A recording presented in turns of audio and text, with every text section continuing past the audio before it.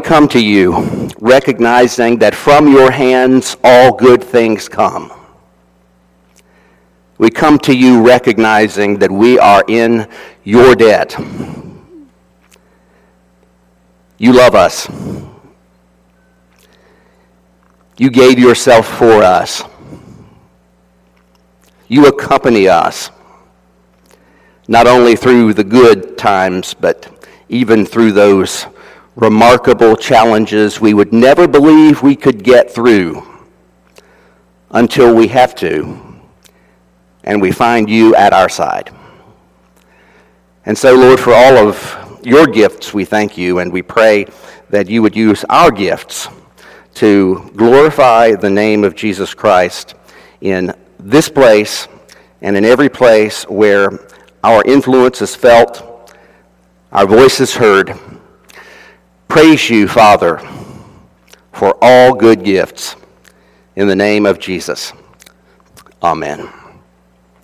I invite you to stand for our scripture today from John chapter 20, beginning with verse 19. This is after the resurrection. This is a Sunday morning after time has passed, and here we are again on a Sunday with Jesus on the loose. When it was evening on that day, the first day of the week, and the doors of the house where the disciples had met were locked for fear of the Jews, Jesus came and stood among them and said, "Peace be with you." After he said this, he showed them his hands and his side, and then the disciples rejoiced when they saw the Lord. Jesus said to them again, "Peace be with you. As the Father has sent me, so I send you." And when he had said this, he breathed on them and said, "Receive the Holy Spirit. If you forgive the sins of any, they are forgiven. If you retain the sins of any, they are retained." But Thomas, who was called the twin, one of the 12, was not with them when Jesus came. So the other disciples told him, "We have seen the Lord." But he said to them, "Unless I see the mark of the nails in his hands, and unless I put my finger in the mark of the nails and my hands in his side, I will not believe." A week later, his disciples were again in the house, and Thomas was with them. And although the doors were shut, Jesus came and stood among them and said, "Peace be with you." Then he said to Thomas, "Put your finger here and see my hands. Reach out your hand and put it in my side. Do not doubt, but believe." Thomas answered him, "My Lord and my God." Jesus said to him, "Have you believed because you have seen me? Blessed are those who have not seen and yet have come to believe." Now, Jesus did many other signs in the presence of his disciples, which are not written in this book, but these are written so that you may come to believe that Jesus is the Messiah, the Son of God, and that through believing, you may have life in his name. This is the word of God for the people of God. Thanks be to God. Amen. You may be seated. Let us pray. Lord, use your servants' lips and your people's ears and hearts, that they may be wed, that the seed of your word might be planted and brought forth with a resurrection joy. Amen and amen. Jesus is on the loose, not only on Easter, but for 40 days. He comes and he goes among his disciples, and they see him and encounter him, not in ways that can be predicted, but in unusual, unexpected ways, even when the disciples have locked themselves away.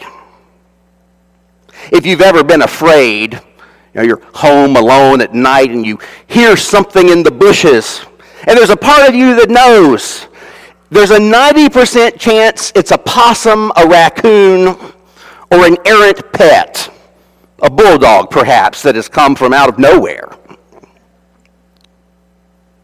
But there's also the question, what if it's something else? And so casually you walk around the house and you check the locks just to make sure. And then you casually wander through the kitchen, go to your back door and make sure it's locked. Move some kitchen chairs around, put the back of one of them underneath the handle so that nobody can open the door. You're afraid. The disciples were certainly afraid. Here they are in a locked room, meeting behind locked doors because they don't want anyone who could cause trouble to come in. Now, notice here that this happens on the first day of the week. The Jewish Sabbath, Saturday, the seventh day, is in Christian observation moved.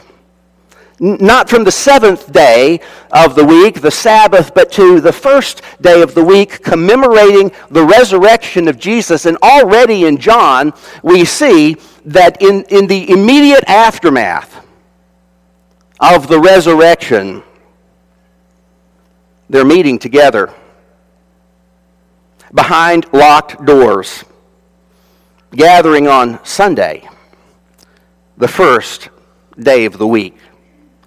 Now they're afraid, they're withdrawn, they're confused, they're in a locked room, but they are gathered. And remember that Jesus tells us that wherever people gather in His name, that He is there among them.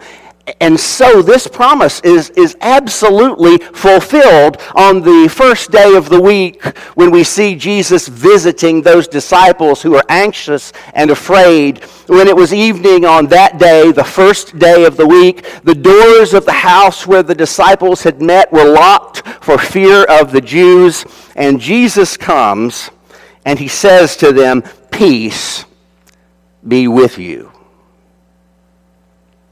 Now, this initial appearance of Jesus did three things. First of all, it shows the disciples who were gathered together that Jesus comes in peace. Now, if you ever thought about it, that's not an obvious deduction from Holy Week and Easter that Jesus would come in peace. Remember the Old Testament story of Joseph. So Joseph's brothers sell him into slavery in Egypt after he's had this dream where there are 12 sheaves of grain and 11 of them bow down to Joseph's sheaf. He has another dream in which 11 stars and the sun and the moon bow down to his star. And yet he is sold into slavery in Egypt. He is falsely accused of rape here at the end of the book of Genesis. He winds up being forgotten in prison. And then remember when his brothers encounter him, they're scared to death. We sold him out. He's lost all of his adult life because of us. Will he destroy us? God came into the world as Jesus of Nazareth, and we crucified him. If he were to come today, we would probably find some way to cancel him, to crucify him. And the question of if he is killed and buried and comes back to life again, not only regular life, but glorified life, not only the life that he had lived before, but this life in which he is glorified and ready to live in the presence of God. Does he come in peace? Or does he come for vengeance, retribution? Does he come for payback?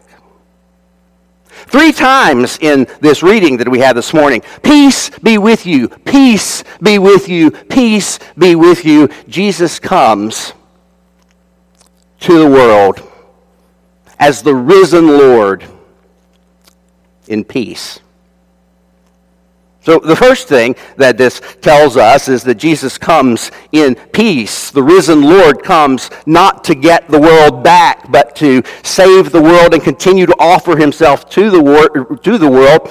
The second thing that this shows us is the crucified Jesus is the same risen Jesus whom the disciples encounter. It's not God in another form. It's not simply an apparition. It is the body in the tomb that has now come back to glorious life. I read an article last Sunday on Easter. It was the sorriest theological article I have ever encountered. It was from a minister, a clergy, who said, you don't need to believe in the resurrection and all that hocus pocus. You just believe that when empire has killed the person who speaks the word of God, empire doesn't get the final word. And Jesus' disciples recognized this and began a movement. Hogwash. Jesus was dead, was placed in a tomb. The women came and the stone was rolled away, and Jesus, who had been dead, says to Mary, "Mary." She says, "My teacher."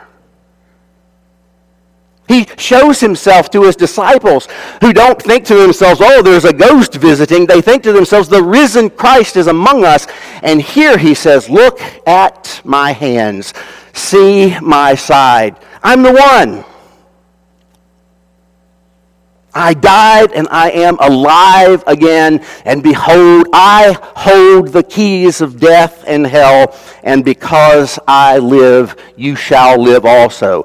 The risen Lord comes in peace. The crucified Jesus is the same risen Jesus that the disciples encounter. He shows them hands, side, and they rejoice. And then this risen Lord sends the disciples into the world bearing the message of forgiveness. As he says, "Peace be with you. As the Father has sent me, so I send you." And when he had said this, he breathed on them and said to them, "Receive the Holy Spirit." Now, I won't go far with this, but just notice that creation and the new creation share in various aspects. John begins his gospel in the same way the Bible begins. Genesis starts out, "In the beginning, God created the heavens and the earth." John starts his gospel, "In the beginning was the Word. The Word was with God, and the Word was God. He was with God in the beginning." John says that what happens in Jesus is that a new creation enters into this creation, that the new becomes a part of the old, and just as in Genesis, God breathes the breath of life into Adam. In John, Jesus breathes the Holy Spirit upon his disciples and says to them, "If you forgive the sins of any, they are forgiven them. If you retain the sins of any, they are retained." As Jesus' people, we go into the world with the forgiving, pardoning nature of Christ. And just as the Father has sent him, he sends us. So, first of all, Jesus shows us what it means that he has returned. And the second thing that is really interesting to me is that Jesus is patient with Thomas. Now, there are some of us who believe very easily, very naturally. Faith comes as a gift to us. But then there are others of us who are like Thomas. who say if it's too good to be true, it probably isn't. I'm not going to believe a complex reality until I see it for myself. And so Thomas, who was called the twin, one of the disciples, is not with them when Jesus came. But when the other disciples testify to him, we have seen the Lord, he says, unless I see and put my finger in the marks, I will not believe. A week later, again, Sunday, the new creation, the breath of life entering God's people to give not just natural but supernatural life. Thomas, called the twin, who was not with them when Jesus came, nonetheless says, I won't believe. Thomas was with them the next week. And once again, although the doors were shut, Jesus came and stood among them and said, peace be with you. And he said to Thomas, knowing what Thomas had said the week prior, put your finger here and see my hands. Reach out your hand and put it in my side. Do not doubt, but believe. And Thomas answers him, my Lord and my God. C.S. Lewis reminds us that this idea that Jesus is just a good teacher is not an idea that Jesus has left open to us. Jesus is either who he says he is, or he is mistaken, a lunatic, or in fact, he is the devil of hell. But C.S. Lewis says, or he is precisely whom he says he is. He is the Lord. He is God. He is fully human yet fully divine. The people in the Bible didn't become stained glass images without this kind of struggle. There's anxiety, there's fear as the men gathered behind locked doors.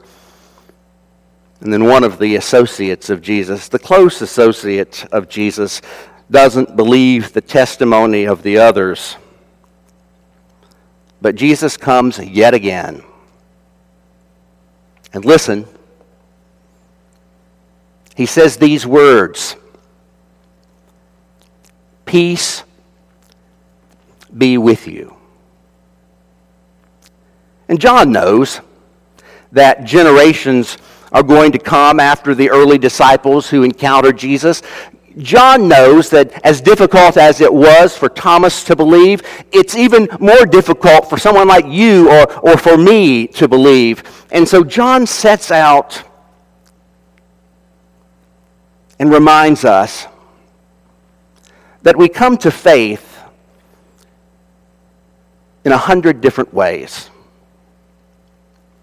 But every one of those paths are paths that the Spirit guides us on. And it's difficult for any modern scientific person to read the Gospels and the book of Acts and to see the miraculous, and that world seems so different from our own. And yet we're called to faith. We're called to a faith in a God who knows the number of hairs on your head and who knows when a sparrow falls from the sky. He is the same yesterday, today, and forevermore. And so if you and I are honestly seeking, look at what the Gospels say to us. Matthew reminds us that Jesus says, ask and it will be given to you. Search and you will find. Knock and the door will be opened. For everyone who asks receives, and everyone who searches finds, and for everyone who knocks, the door will be opened. Faith may come easily for you. If so, God bless you. He has given you that gift of faith, which is a precious, precious gift. Some of us require a little more arm twisting, require a little more intellectual debate. But hear me. If you earnestly, genuinely, wholeheartedly seek God, you will find. Because this risen Lord who is on the loose in the world wants to be known. This risen Lord who has saved all of creation wants to bring all of his sheep in. And whenever there is one single lost sheep that goes out, he goes after that sheep. Jesus intends to reveal himself to the world. I love this verse where Jesus talks to Thomas and he says, "Have you believed because you've seen me?" And this is one of those places where the Bible talks about you and me. Now, there are a lot of places in the Bible that people, they want to see in some of the images of Revelation, Apache helicopters. I don't think there are Apache helicopters in Revelation. I'm not sure it's that clear cut. But here is definitely a verse that speaks to us and our time. Blessed are those who have not seen, and yet by the Spirit of God, by the risen Christ, by asking and seeking and knocking, we have come to believe. John knows why he's writing. He's one of those authors who has been to English class or Greek class, Koine class, and he writes his thesis sentence and tells us exactly why he has done what he has done.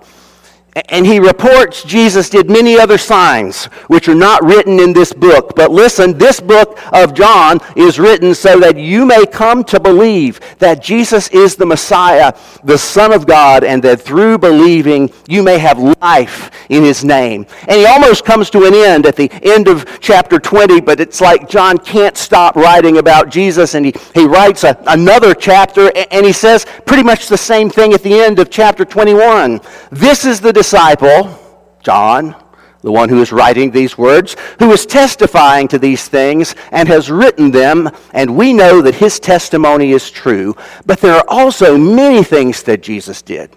If every one of them were written down, I suppose the world itself could not contain the books that would be written.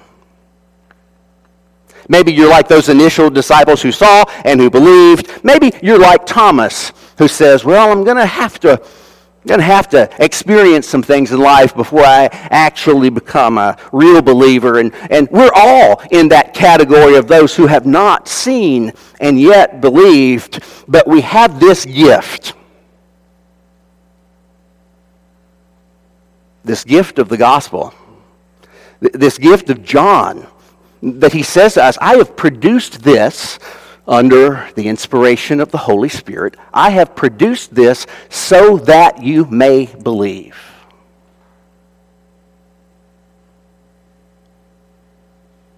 Dear friends,